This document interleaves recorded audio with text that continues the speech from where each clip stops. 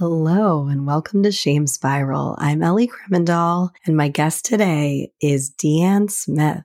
DeAnne is a stand-up comedian and writer.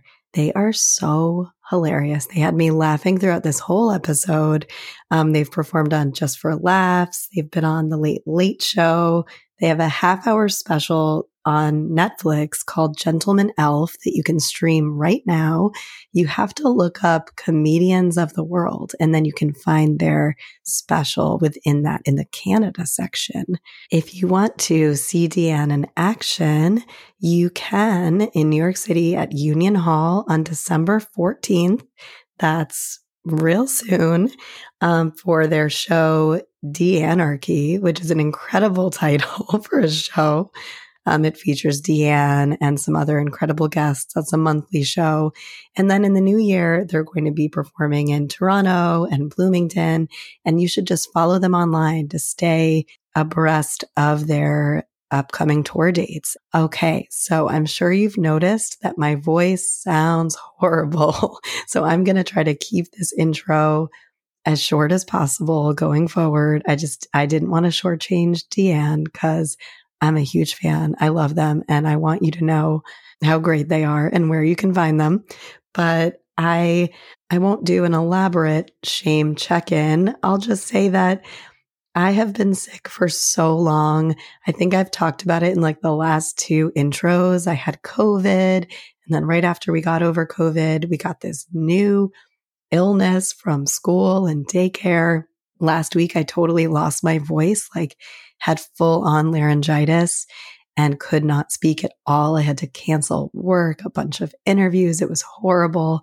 And so the little shame spiraling that I've been doing is again about being sick. It's like, I know that I can't control what's happening to my voice right now, what's happening to my body. But there is this part of me that sort of feels like, well, if you took better care of yourself, you probably wouldn't be this sick. You would have bounced right back. Like this is somehow a reflection of your deficiencies. And now everyone is witnessing it because I'm recording this intro and you can hear that I sound, I don't know, a little bit like Kathleen Turner, a little bit like Kim Kardashian, a little bit like a prepubescent boy. I don't really know, but there it is. I know that that's not rational and that there's nothing for me to feel ashamed about, but I did spiral a little bit. But here I am anyway, doing the intro because the show must go on. And being sick is not a moral failing. I think that bears repeating. I think we could all take that in this capitalist hellscape as much as possible. Okay, so that's all I have for today. I talked way more than I was planning on. Another thing to shame spiral about, but that's for I'll do that on my own time. Without further ado, let's start spiraling with DeAnne Smith. Shame burning in my brain, always in a frame, and I've only myself to blame. Shame, wishing I could forget my name and crawl back up from where I came. I'm going down the spiral once again, the shame spiral. Hi, I'm so happy to have you on the podcast. I am also happy and, like I said, nervous. This is going to be fun. So tell me about your nervousness. Like, how do you feel knowing that we're going to be talking about shame, etc.?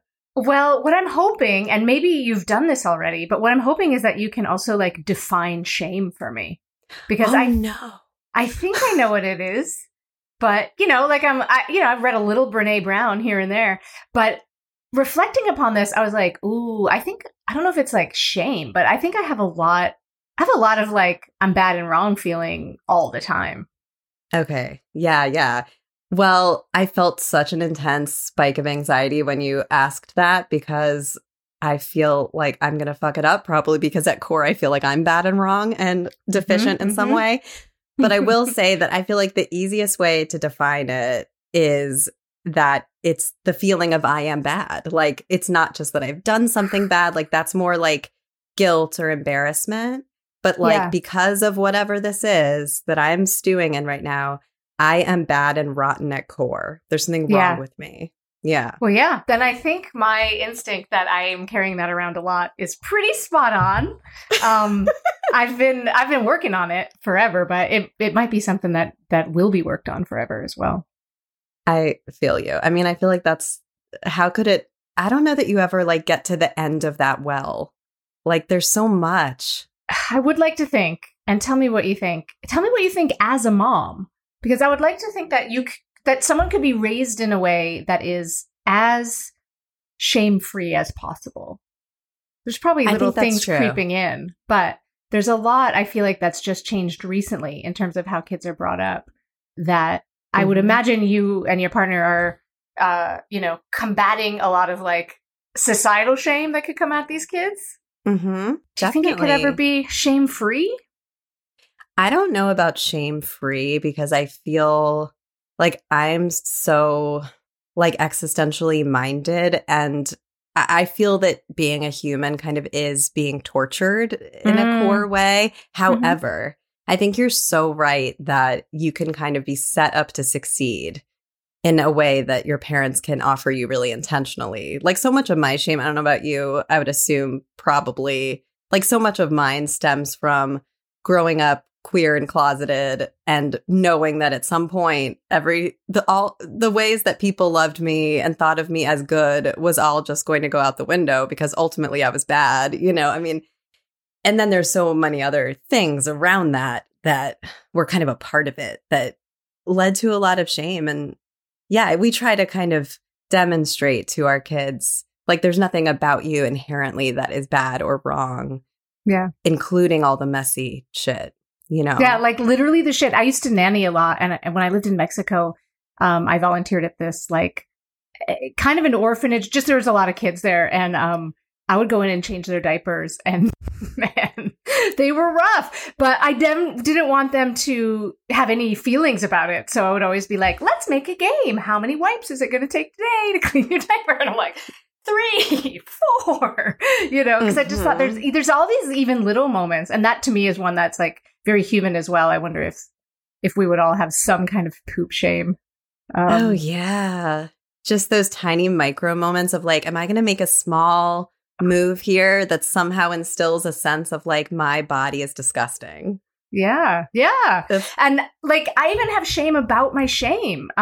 Because you said, too. Like growing up queer for sure. But I know that a ton of mine stems from like my family dynamic when I was growing up. And I'm also like, have I not done enough therapy to like be beyond this? Like, I don't want to keep saying the same story, but it's like, there's some deep rooted stuff of having like alcoholic parents that tell you you're the reason they drink. I mean, it gets in there.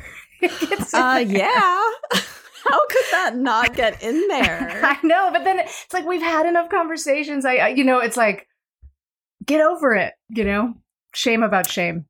I know. So that like get over it voice. Yeah. Like that's such a thing that perpetuates the shame. Totally. Mm-hmm. It's like such a recursive cycle. Like how I'm like in my 4th decade of life. Like, why do I still care about what my stupid parents did? Like, I feel that in therapy sometimes still. I'm like, why am I talking about something that happened when I was 17? Right. Now. This is the spiral part of the shame, right? Shame spiral? Yes. This is like where it's building on itself. Definitely. Definitely. Ay. Do your parents, do they still drink? No. So this is fascinating. So my mom passed away maybe 6 years ago. We had a lot of good conversations. My dad's still alive. We're attempting to have good conversations. But I'm the youngest. They quit drinking when I went to university, which is like, wow, guys, thanks a lot. I really was the problem. Yeah. I'm glad you got better, but that kind of reinforces. Yeah. So they did quit drinking, which is kind of amazing because they also never fully admitted that they had a problem. Like they didn't quit drinking through AA or anything like that. They just kind of quit drinking. Just admirable. It is. I'm in AA. I've been in AA for like 13 years. And I often think about just how grateful I am that I had long-term sobriety already by the time I had kids, because Oh, yeah. I would just not have been capable of being the kind of parent that I wanted to be. It was not going to be possible. I mean, I think about my parents' lives, and they really, I mean, yeah, they weren't so awful. They were great in a lot of ways, and they were kind of living life. Like they had this gorgeous garden. My dad built a gazebo for my mom in the back. They'd go out and drink like gin and tonics every night on the gazebo. I get it. Like they were, you know, in their 30s and 40s, kind of having the best life they could possibly have. And yeah, they drank too much. But before my mom died too, like we all have issues with my dad. And I like gestured at him once. He was like watching TV in the living room. And I was like, listen, if I had to put up with that guy, I would have been sneaking wine in the garage as well. Like I get it. You know, we kind of bonded over that sort of stuff. That's kind of nice. Yeah, it was good. It was really good. Yeah. How many siblings do you have? 2. I was about to say just 2. And they were significantly older than me when we were kids. Now that age difference is kind of erased, but they were 11 and 7 when I was born. So like the second half of my childhood was kind of like I was an only child. And I have to tell you that the refrains of "you were an accident" don't help with the feeling of bad, with bad and wrong. Now, was that implicit or explicitly said to you? Explicitly said to me. Yeah. Yeah. God. I mean, the problem is a lot of this stuff also like came directly from my sister, which makes a lot of sense because she was 7 when I was born, right? So she's 7 when I'm born. She's becoming aware, I think, of the fact that like, oh, mom and dad drink. Like they're different. They're different at night than they are during the day. And there's this new baby on the scene. And it's probably because of the new baby that these guys are drinking all the time. So there was a lot of like, you're a mistake and you're why mom and dad drink. Oh my God. Yeah. And now you're a comedian. I mean, it all worked out, right? It all worked out. I can't blame anybody. That is sort of just, it's like you're kind of given these cards that it's like kind of like starting off at a deficit and you have to sort of try to move forward from there. Because if those are the building blocks as you're developing in the formative years, like who you are and your sense of worth, and your sense of worth is mixed with like, I'm here, but not necessarily because I was wanted. I just kind of happen to be here. Better earn it. Exactly. I better prove my worth somehow. Yeah. And there is like a superpower to, I mean, there's really something to be said for being able to like read the delicate energy of the room, know what it needs, and be compelled to change it into something positive and joyful for everybody around. It's, you know, possibly not ideal in real life, but in comedy, it really fucking works. Absolutely. Yeah. I mean, that is such a trauma response. Yeah. It's like what you said is such a perfect definition of being a parentified child. Like, have you heard that term? I've heard the term. I don't know that it necessarily applies to me, but I'll give it to you that particular example was a good definition. Yeah. Yeah. Just like kind of you got to suss out what everybody else needs and take care of it. And it's almost like that's what your need becomes, is taking care of everybody else's needs. Yeah. And at least emotionally, I would say that. Like, emotionally. Definitely not parentified in other ways, but I did take it upon myself to change the mood of a room. Yeah. And now you do that professionally in like an adaptive, constructive, joyful way, though, which is really cool. I mean, yeah, sure. Oh, man. Okay, wait. Let's move on to the shame game, which is a little game we play where I'm going to present you with some scenarios, and you get to choose which scenario would be more likely to evoke in you a bigger shame spiral.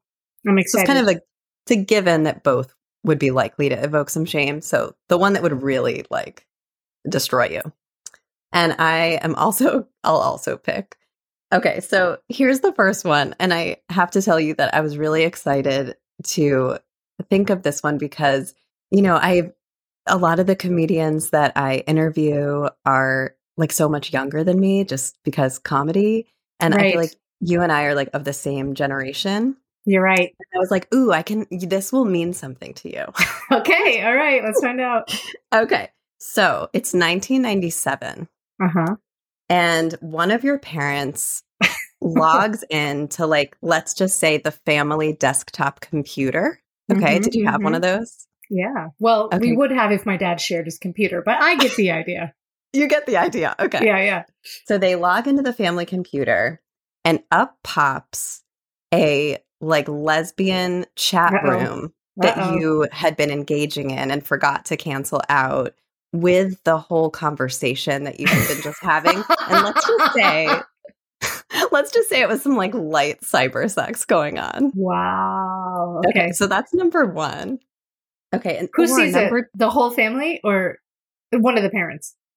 One of the parents. Okay. One of the parents. Yeah. Okay. Okay. Or second scenario is now present day accidentally texting. Your dad is still alive, you said. He is still alive. Accidentally texting your dad a sexy picture of yourself meant for your girlfriend.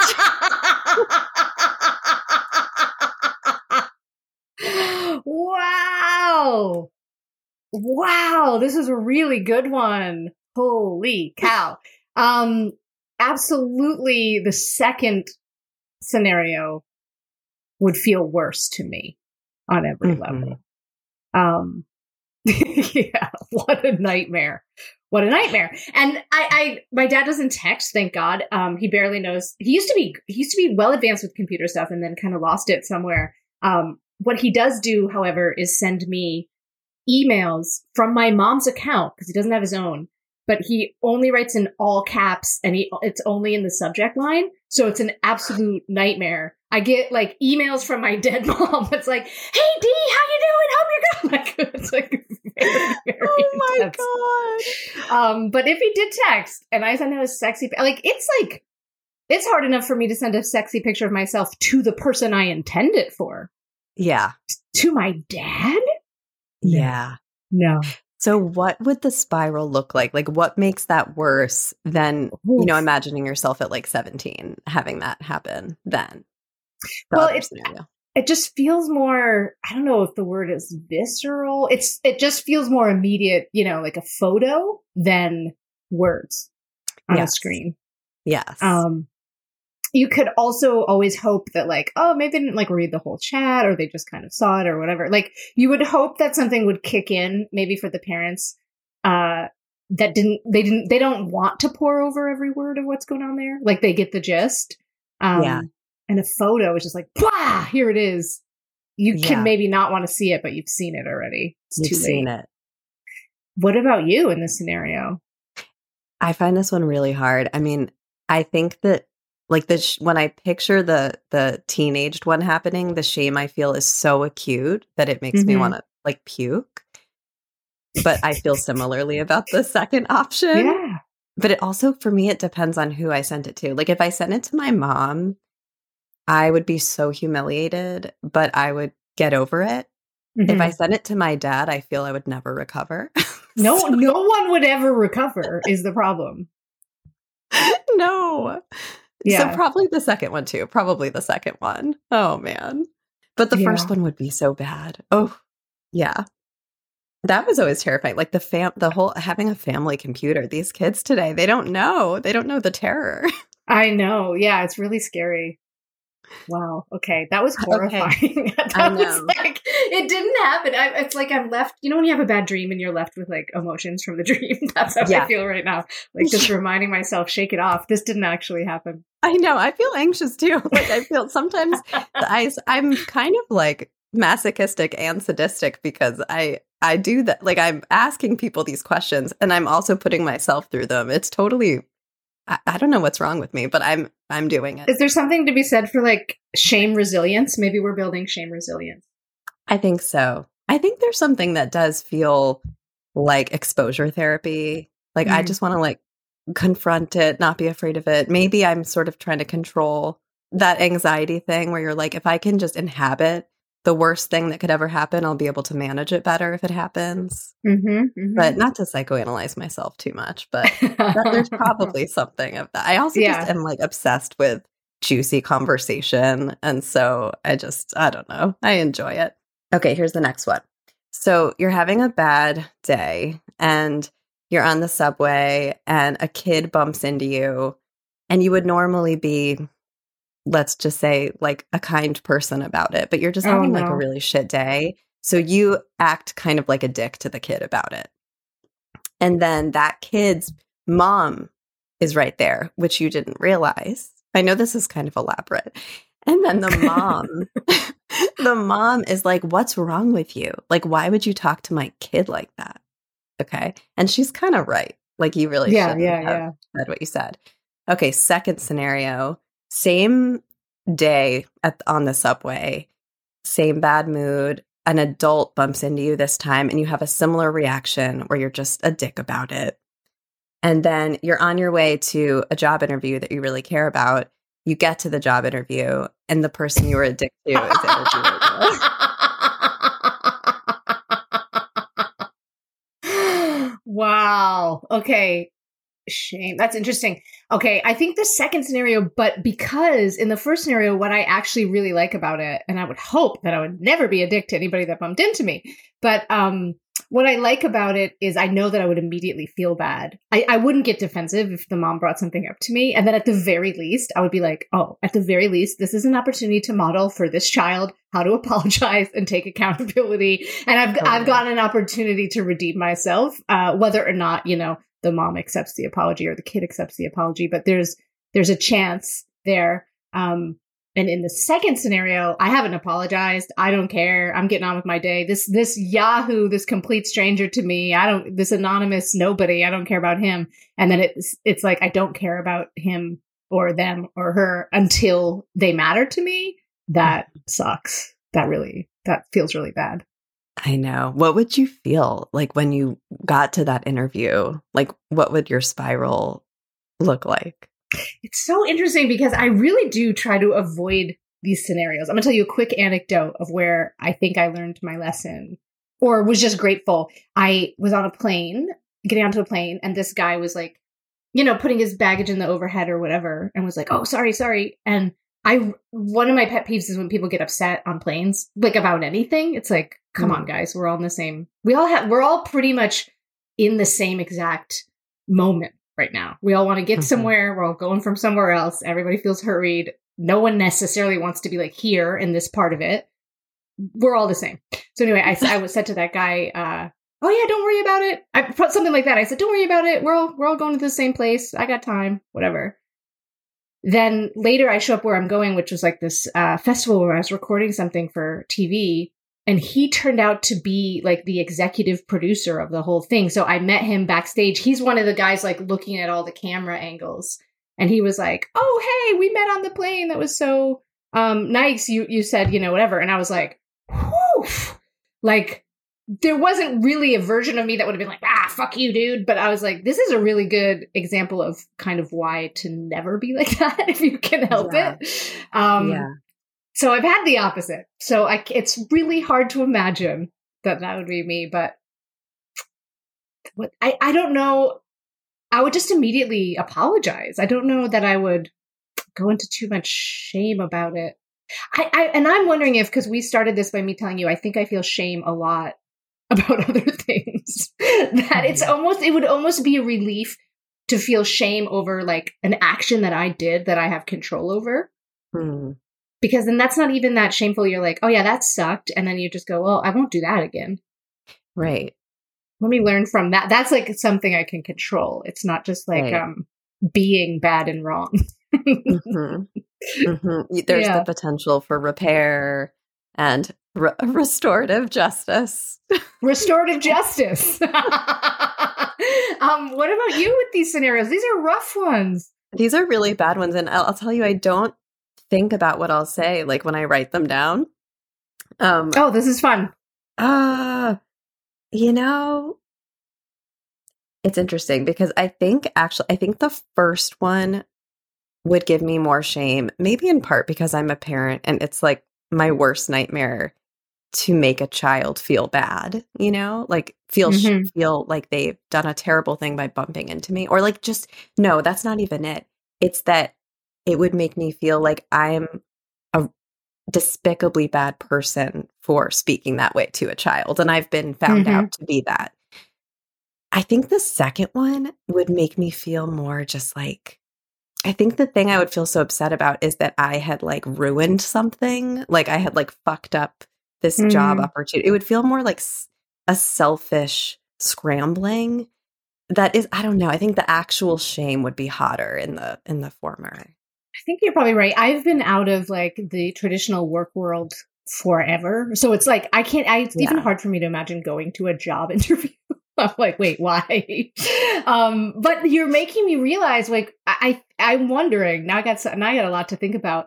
I'm wondering if, I am preemptively kind to strangers as a defense against feeling I am just inherently bad. It's like, of course not, because look how I'm treating everybody around me. It's cool, right? I'm good. Everything's good.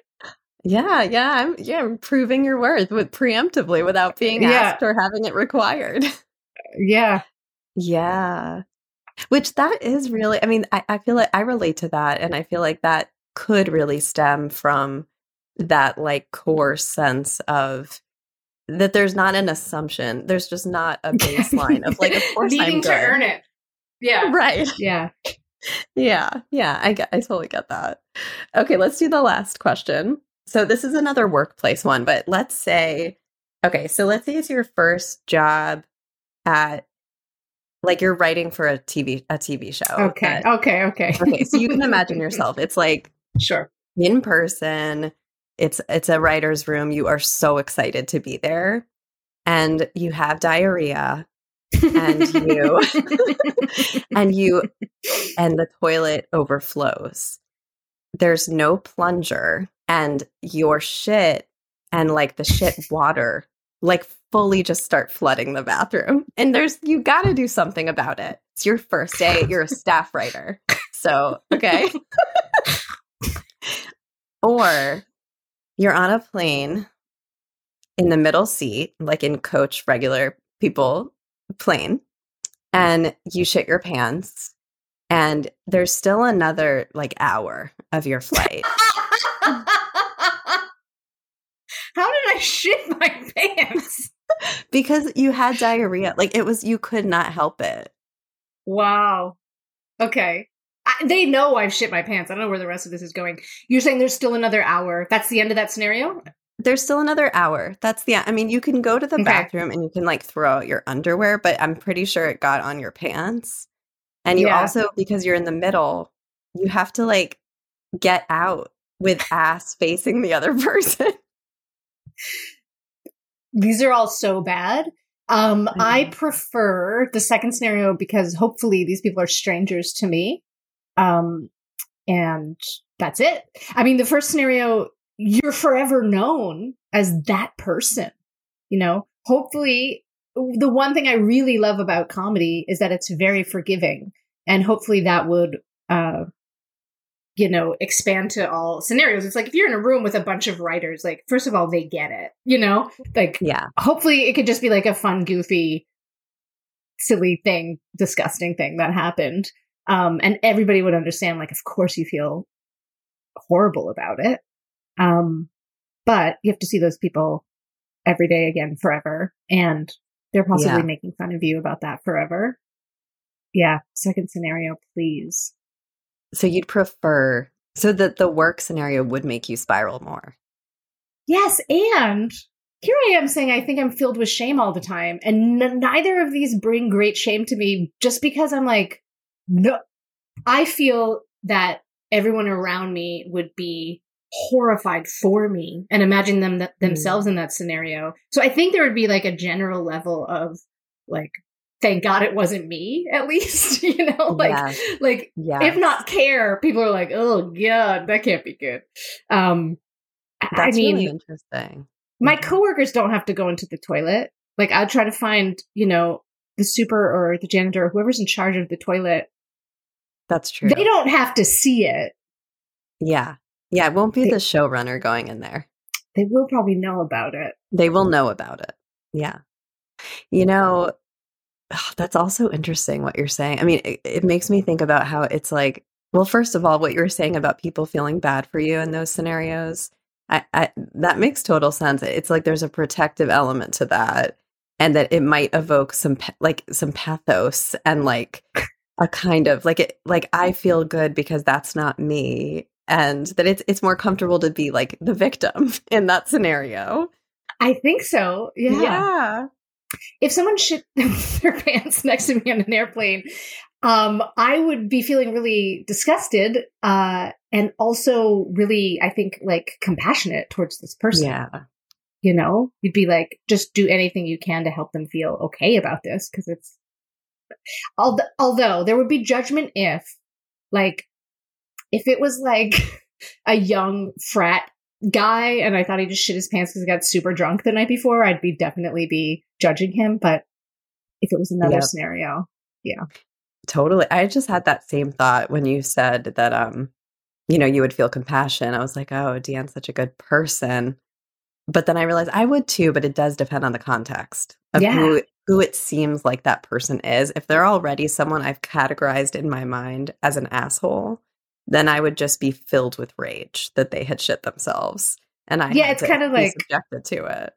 Is it their fault that they shit themselves? That's what I would be wondering. Yeah. Right.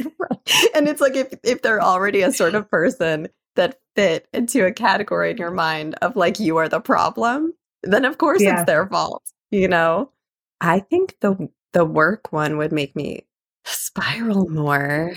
No, the plane would. No, I don't know. I'm not sure. They're both really bad. I like in the airplane that they'll never see me again. Like that I really appreciate.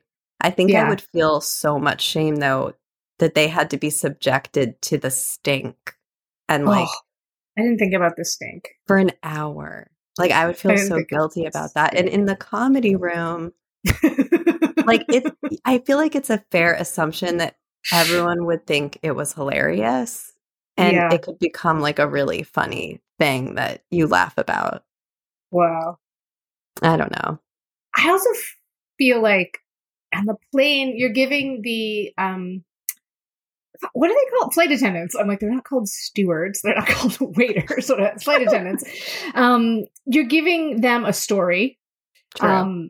And an opportunity to do something out of the ordinary. Because I would ask them, like, I guess there's not towels up there, but I feel that I would throw away my whole bottom half of whatever I was wearing. And just beg someone for something to cover me until I got to my next spot. Yeah. Like, do you have any spare flight attendant pants? I could totally see myself asking for that in desperation. I'll Venmo you for these leggings immediately. I just shit my pants. Oh, man. Okay. Let's move on. So if your shame was concretized into like an animal, a kind of creature or presence, an entity, what comes to your mind? Okay. Well, what comes to my mind is what comes to my mind for a lot of, quote, negative emotions, but it's like black marker scribbles. Like disembodied black marker scribbles, like the actual sort of. Oh yeah, did you say like an entity?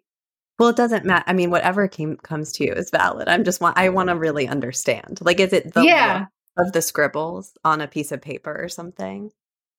Or is it someone scribbling? Okay, picture. Oh no. Okay, so I guess picture scribbles, and then if it was like a Pixar movie, and the scribbles are like 3D. Ooh.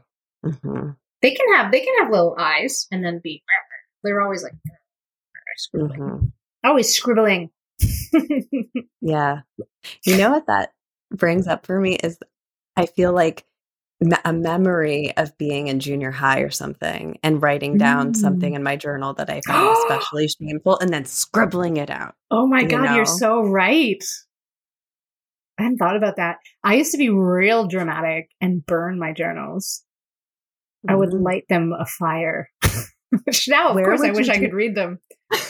Where did you do it? Yeah, we grew up a little country, so there's like a fire pit in the backyard. Okay. Where did you grow up? I grew up in upstate New York, a tiny town called Endicott, New York. Endicott. What not part far of upstate is that in? Yeah, so if you've driven to Binghamton would be the nearest big city, and then it's also not too far from Ithaca. It's about 45 minutes from Ithaca. Oh, okay. Do you live in the city now? I do, yeah. Yeah. Where do you live? I just moved in October to a lovely little spot in Windsor Terrace. That's where I live. Shut up! Really? Yes, and it's my favorite neighborhood I've ever lived in the city. What about you? Do you like it? I love it. I've only ever lived in Astoria, which I did love, and Bushwick, which I did love, but this is something really special. You know what? This is where middle-aged queers go to die. It feels that way. I'm so happy. Yeah. Yes. Yeah. I'm so curious about where you live, but we can talk about it offline. Yeah. Like what if we're neighbors? Exactly That would be incredible. Because it's a teeny neighborhood. Yeah. It's really small. Yeah. That's great. Awesome. Okay. Actually, let's go into your shame story. So I asked you to bring a story from your past that evoked a big shame spiral, and I'm very excited to hear what it is. Oh, wait, there's something I want to tell you before you say it, which is that I was watching your Netflix special this morning. Oh, yeah? I died listening to the story about the waxing. And for anyone who hasn't heard it, like DeAnne tells one of the funniest fucking stories I'd ever heard in my life. I like spit out my coffee about being non-consensually waxed at a salon. I love it. It's so good. I mean, it's so funny and great, but also it is such a shame story. And when I was listening to it, I was like, oh my God, now I'm even more excited to have you on, because I feel like you're familiar with processing your shame. So yeah. I just wanted to tell you that. Oh, that's incredible. Thank you for telling me that. And for anyone who hasn't seen it, I would say you have to look up Comedians of the World on Netflix. I'm quite proud of that little special. It came out in 2018. But you can't search my name about it, which stinks. You have to search Comedians of the World and then go to Canada. Oh, that's annoying. Yeah. Oh, yeah. That's great. I'm Wait, before we move on from it, I also just want to say, like, I'm so glad to hear you feel proud of it, because it is so tight. Like, it is just every second of it is just so solid and on point and fucking hilarious. Like, I just loved it so much. Oh, genuinely. Thank you. Yeah. I can accept this, which is new. I put a lot of work into that, and I just did it, and then I rewatched it because I taped this special in the summer of 2021. This one, I'm proud of the concept and of having done it at all, but it's not quite as tight. It was a show about relationships to an audience that included 4 of my exes. But yeah, thank you for that face. But I didn't have a chance to like run it anywhere because it was 2021 and I didn't do comedy in 2020. I barely did comedy in 2021. So in order to prepare for that, I rewatched the Netflix one. Like, you can do this. You've done specials before. You got this. And then I was like, I hadn't seen it in years. And I was like, oh man, this is actually good. Like, so I agree with you. That's good. And it's fun for me to say that because this is like kind of new for me to feel that. I love that. I love that. So thank you. And I'm also stalling from telling you the story because this is real. That's totally my fault because I really wanted to make sure we got to gush about your work a little bit, but now it's time. It's time. Let's do it. Okay. So this is very real. I have attempted to tell this story on stage. It was like 10 years ago, though, in a show I did with a friend called Horrible Things. And I never really got it down. So this is not a jokey story. It's just truly traumatic and bad. And I'm hoping we can work through it a little bit together. Okay. So I'm 9-ish. I think I had to be like 9. I'm at Girl Scout camp. We've slept over for a few nights. There's a pond there with frogs. And this might be the first time that I really got to know frogs. Like we would go down to the pond and see the frogs, and it was like tadpole season. So that was like very exciting too. You could see, like tadpoles swimming around, and I just loved it.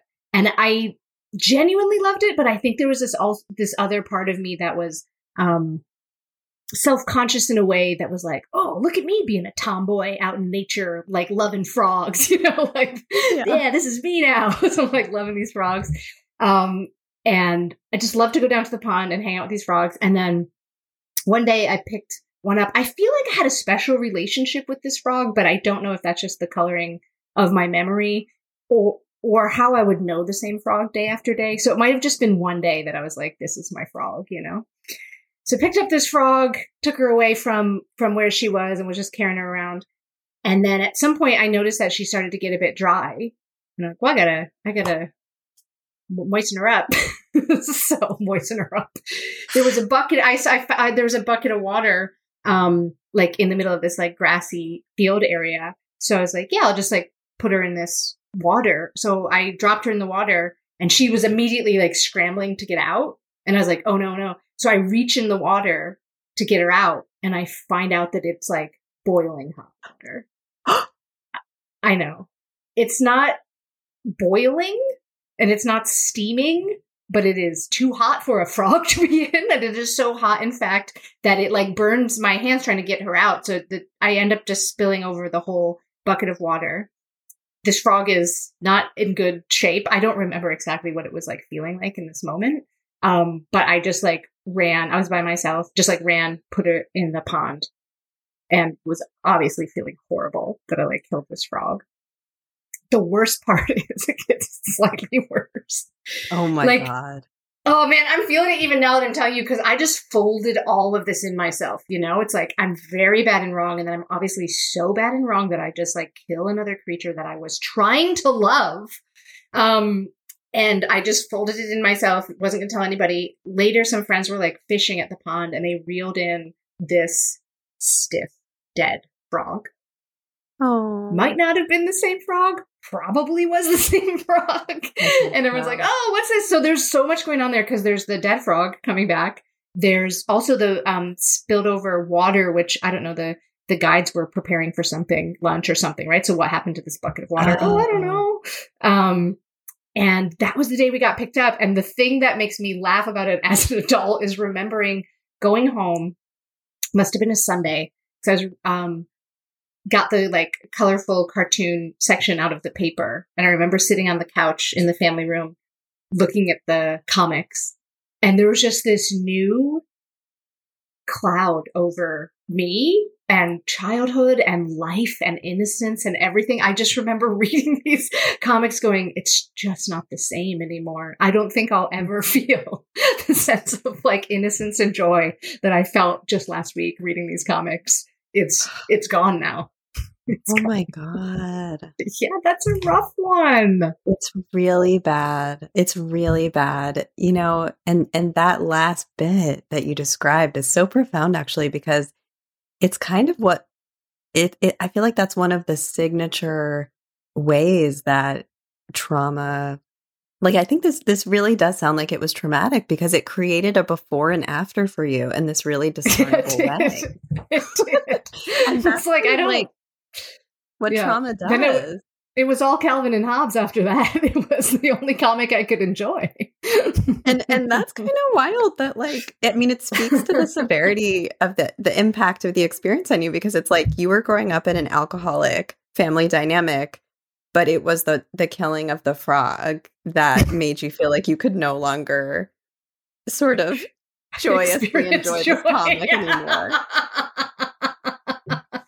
Woof, yes. And it all came back up for me about 6 years ago. I'm gesturing over here because my dog is sleeping in a little bed over here. I got a dog, little 5-pound Chihuahua, super tiny, quite delicate. And of course, there's always going to be issues with her safety, and you need to like look out for her in a way that you don't need to look out for other dogs.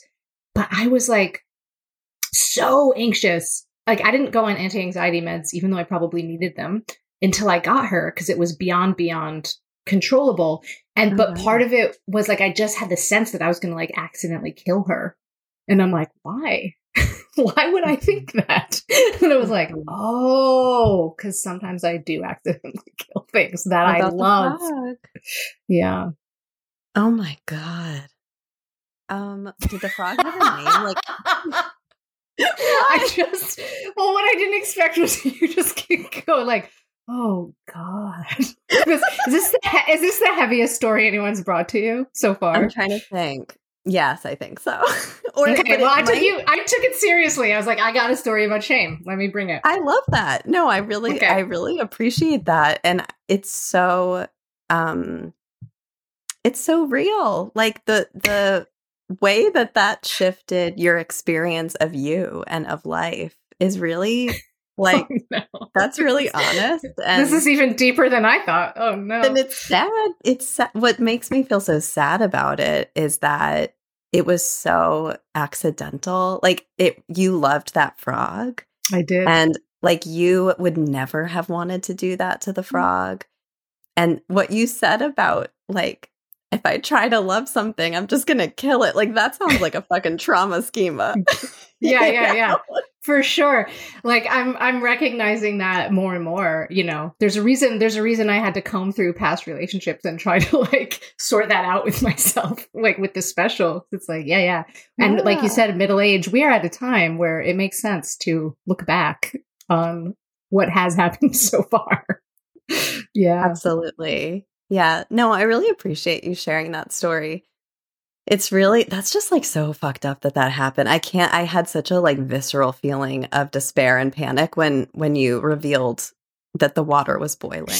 Like, oh no, it sucked pretty bad. But what's interesting, or maybe, I don't think, because here I am, laughing a lot and being like, whoa, I don't think this is armor. I think I've moved pretty far with this where like, I can be the voice of adult reason to that little child's self. I mean, I never told anyone about it. And I only started telling like other people a few years ago when I was trying to work on that story as a joke, which I never really panned out.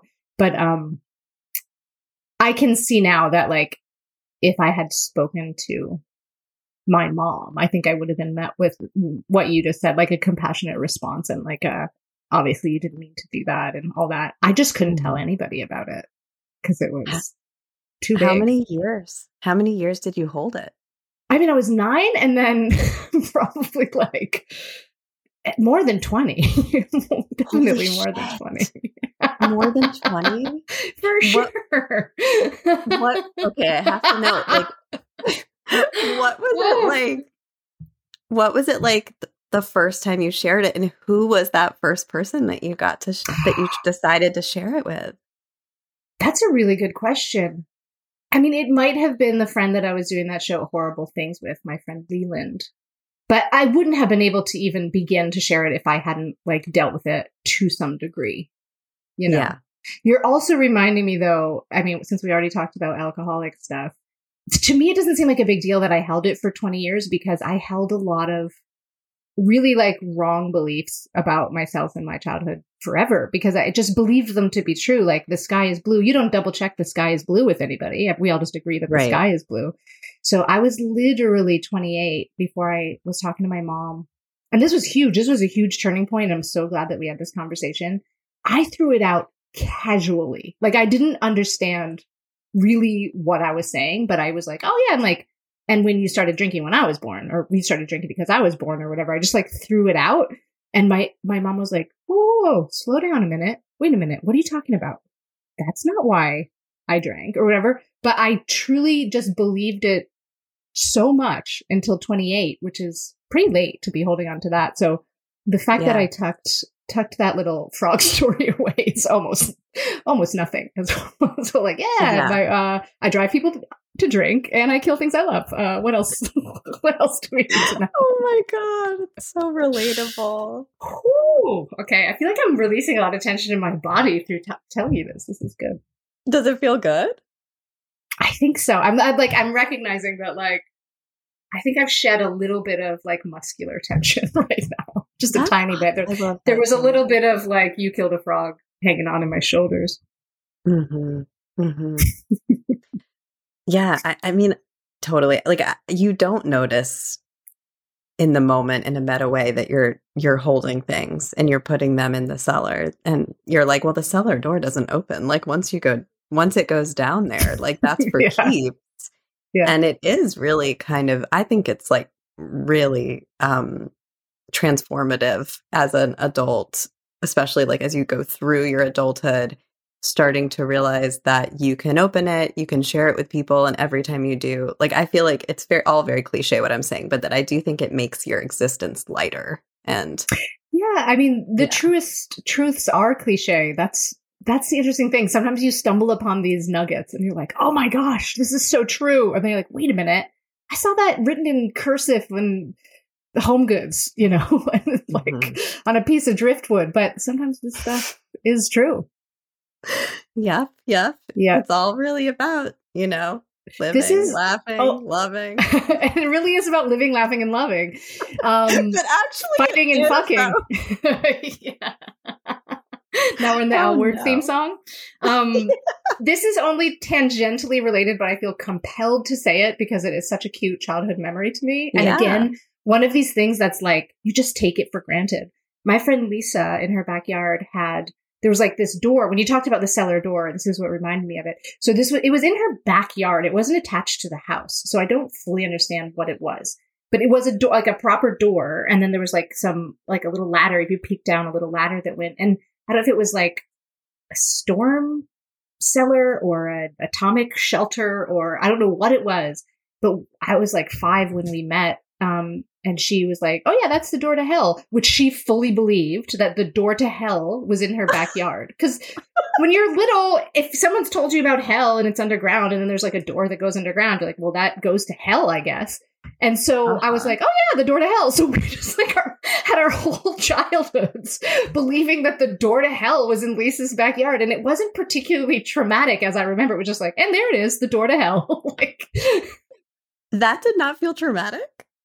Not necessarily. Like, I don't remember being like scared of hell or anything. I didn't grow up like very religious. Like, I knew about the concept of hell. But that's I didn't feel like ask you. I didn't feel menaced by Satan or Jesus or anybody really. Yeah. Because that wouldn't have meant anything to me growing up because I grew up Jewish. And so hell, like I was always like, hell is a really, you would have been like, there is no lie hell. That people threaten Christian children with. But if I could imagine if you did really believe in hell, sounds incredibly terrifying. I mean, we didn't play too close to it. I can tell you that.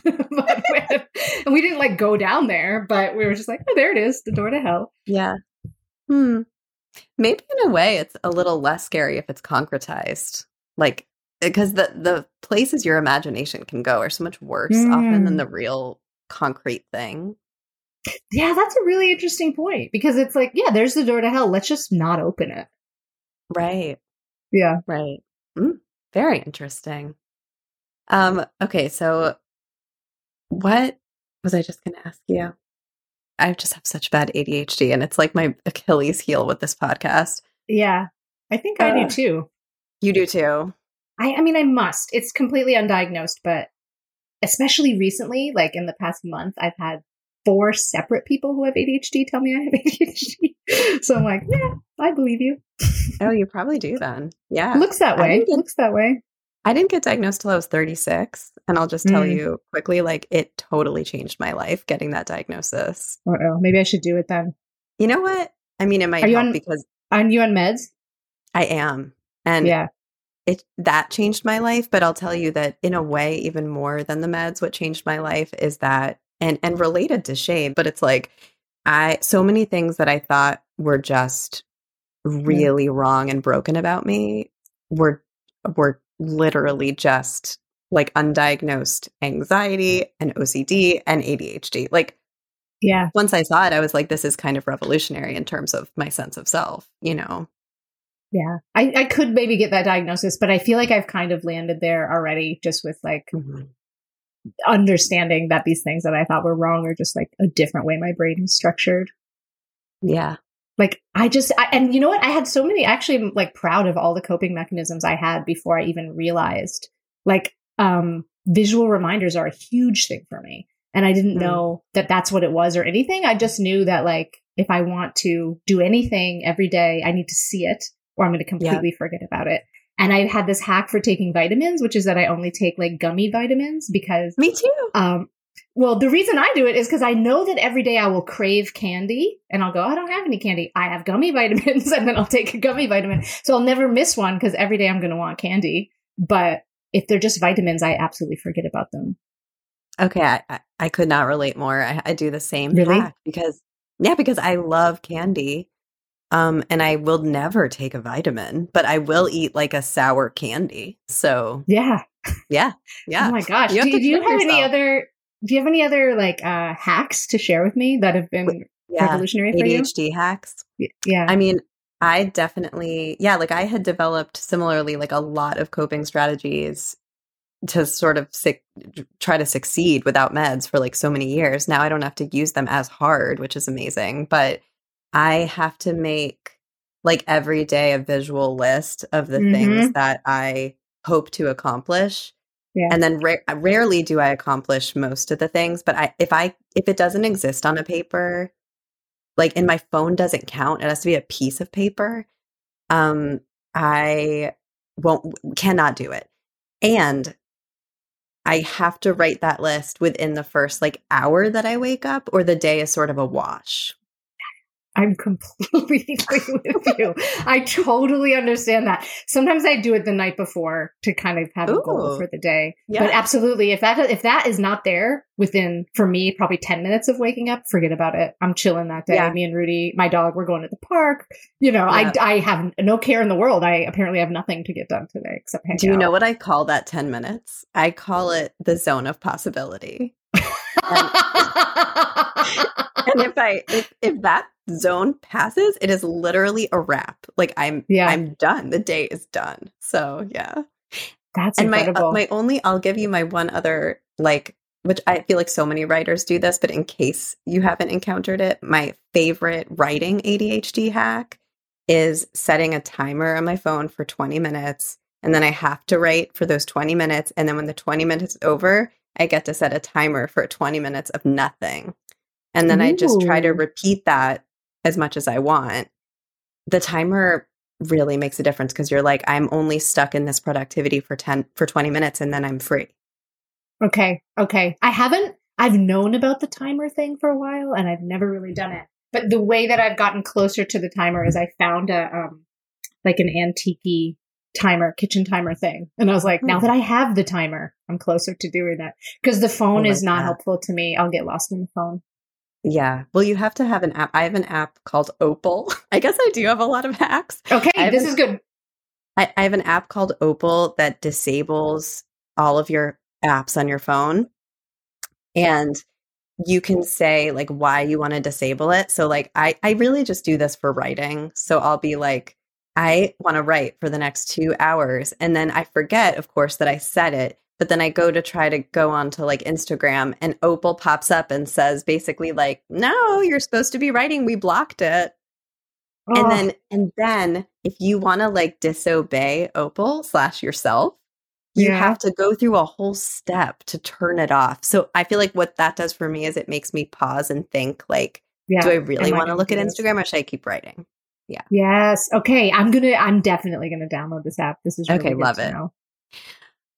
Okay, so let me ask you this as we're wrapping up. Was there anything that you said or did just while we were talking that made you have like a mini shame spiral in the moment, or that you think might later when you sort of debrief with yourself, our conversation? Yes. What is so fascinating to me about engaging with the idea of shame is that, like I said, I thought I had a lot of it, and yet I think recently I've become more and more like forgiving with myself. So I don't think anything that happens is going to turn into full-blown shame. I will say that we were having mic issues. There was a hum that's probably on my end. There was some static. I was feeling bad about that. And like, I should be better at audio stuff, but also like, well, I'm doing the best I can. I did have a sense of I'm doing the best I can, which is not bad.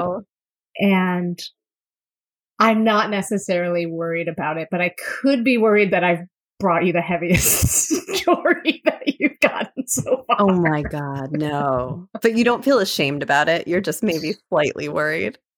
Yeah, I'm kind of back to where I was at the beginning of the podcast is it's possible that I don't know the definition of shame. or that it is so, it's hard to say. It's like, on one hand, I feel like it's so pervasive that I feel it all the time that I don't really feel it, or that it doesn't spike. Yeah. But I feel generally pretty positive about this, aside for the fact that I like interrupted you a few times. I don't love that. Oh my God. I feel like I interrupted you and I don't love that either. You know, and it's also an ADHD thing. Is it? Yeah. Oh, okay. Good to know. Good to know. So I am not judging you at all. And I feel the same shame. I also want to say, I really don't think you should feel anything negative about the story that you brought. Okay. Because did you know that like my background is as a therapist? I did know that. I listened to, I only listened to one episode of the podcast, but it was Anna Dresden. And you talked a lot. You guys talked a lot about that, which I already knew, I think, from Twitter. You must put it out there somewhere, right? I put it out there. I didn't used to hide it. Weirdly, I guess shame related in a way, because I felt like no one will take me serious as like a comedy writer if I'm like also a therapist. It's still my day job, you know? And then I was like, no, like I need to just like own it. It's a cool day job actually. And whatever. Yeah, absolutely. But I bring it up now to say that like that's like I have heard such more intense, horrible things. Not that you can quantify how terrible traumas are, but you know what I mean. It doesn't as a therapist at all. Yeah, and I live for it. Like I like love that you brought a really dark one. Okay, really okay, cool. good. I was really trying to say what has been shameful. Yeah. Yeah. And how do you feel right now, like having shared that story and like just being at the very end compared to how you felt at the beginning? I mean, you were kind of just speaking to that, but yeah, how I feel is interesting because you brought up a new tiny shame about feelings, which is that I don't have it handy right now, but oftentimes I have to consult the feelings wheel to say something beyond good or bad, because I feel like I don't know a lot about feelings. So how, you know, I wish I could find it right now and be like, how do I feel? Good. Why? You know, like go beyond just saying good. You know what? If you don't mind, I'm going to find the feelings wheel. I love it. But overall, I do feel positive, probably relieved to a degree. Oh. So at the center of the wheel is powerful, peaceful, sad, mad, scared, joyful. I'm going to go off peaceful. Content, thoughtful, intimate, loving, trusting, nurturing. And we can go to thankful, secure, serene, responsive, pensive, or relaxed. I'm going to say that I feel overall relaxed and thankful for this opportunity to have spoken to you. That is so lovely. That makes me feel like sort of warm and cozy, which I really like. And I'm so grateful that you came on here. Thank you so much, DeAnne. It was my pleasure. Thanks for having me. Thank you so much for listening to this episode of Shame Spiral. You can follow the pod at Pod Shame Spiral on Twitter and Instagram. And you can find the podcast on Spotify and Apple Podcasts and all the usual places. This episode was edited by myself and Sarah Gabrielli, and original music was by Shadwick Wild. Please keep listening and rate and review if you're feeling generous. I have so many exciting guests lined up for our season. Thank you again for joining us, and spiral on, but not too much, okay?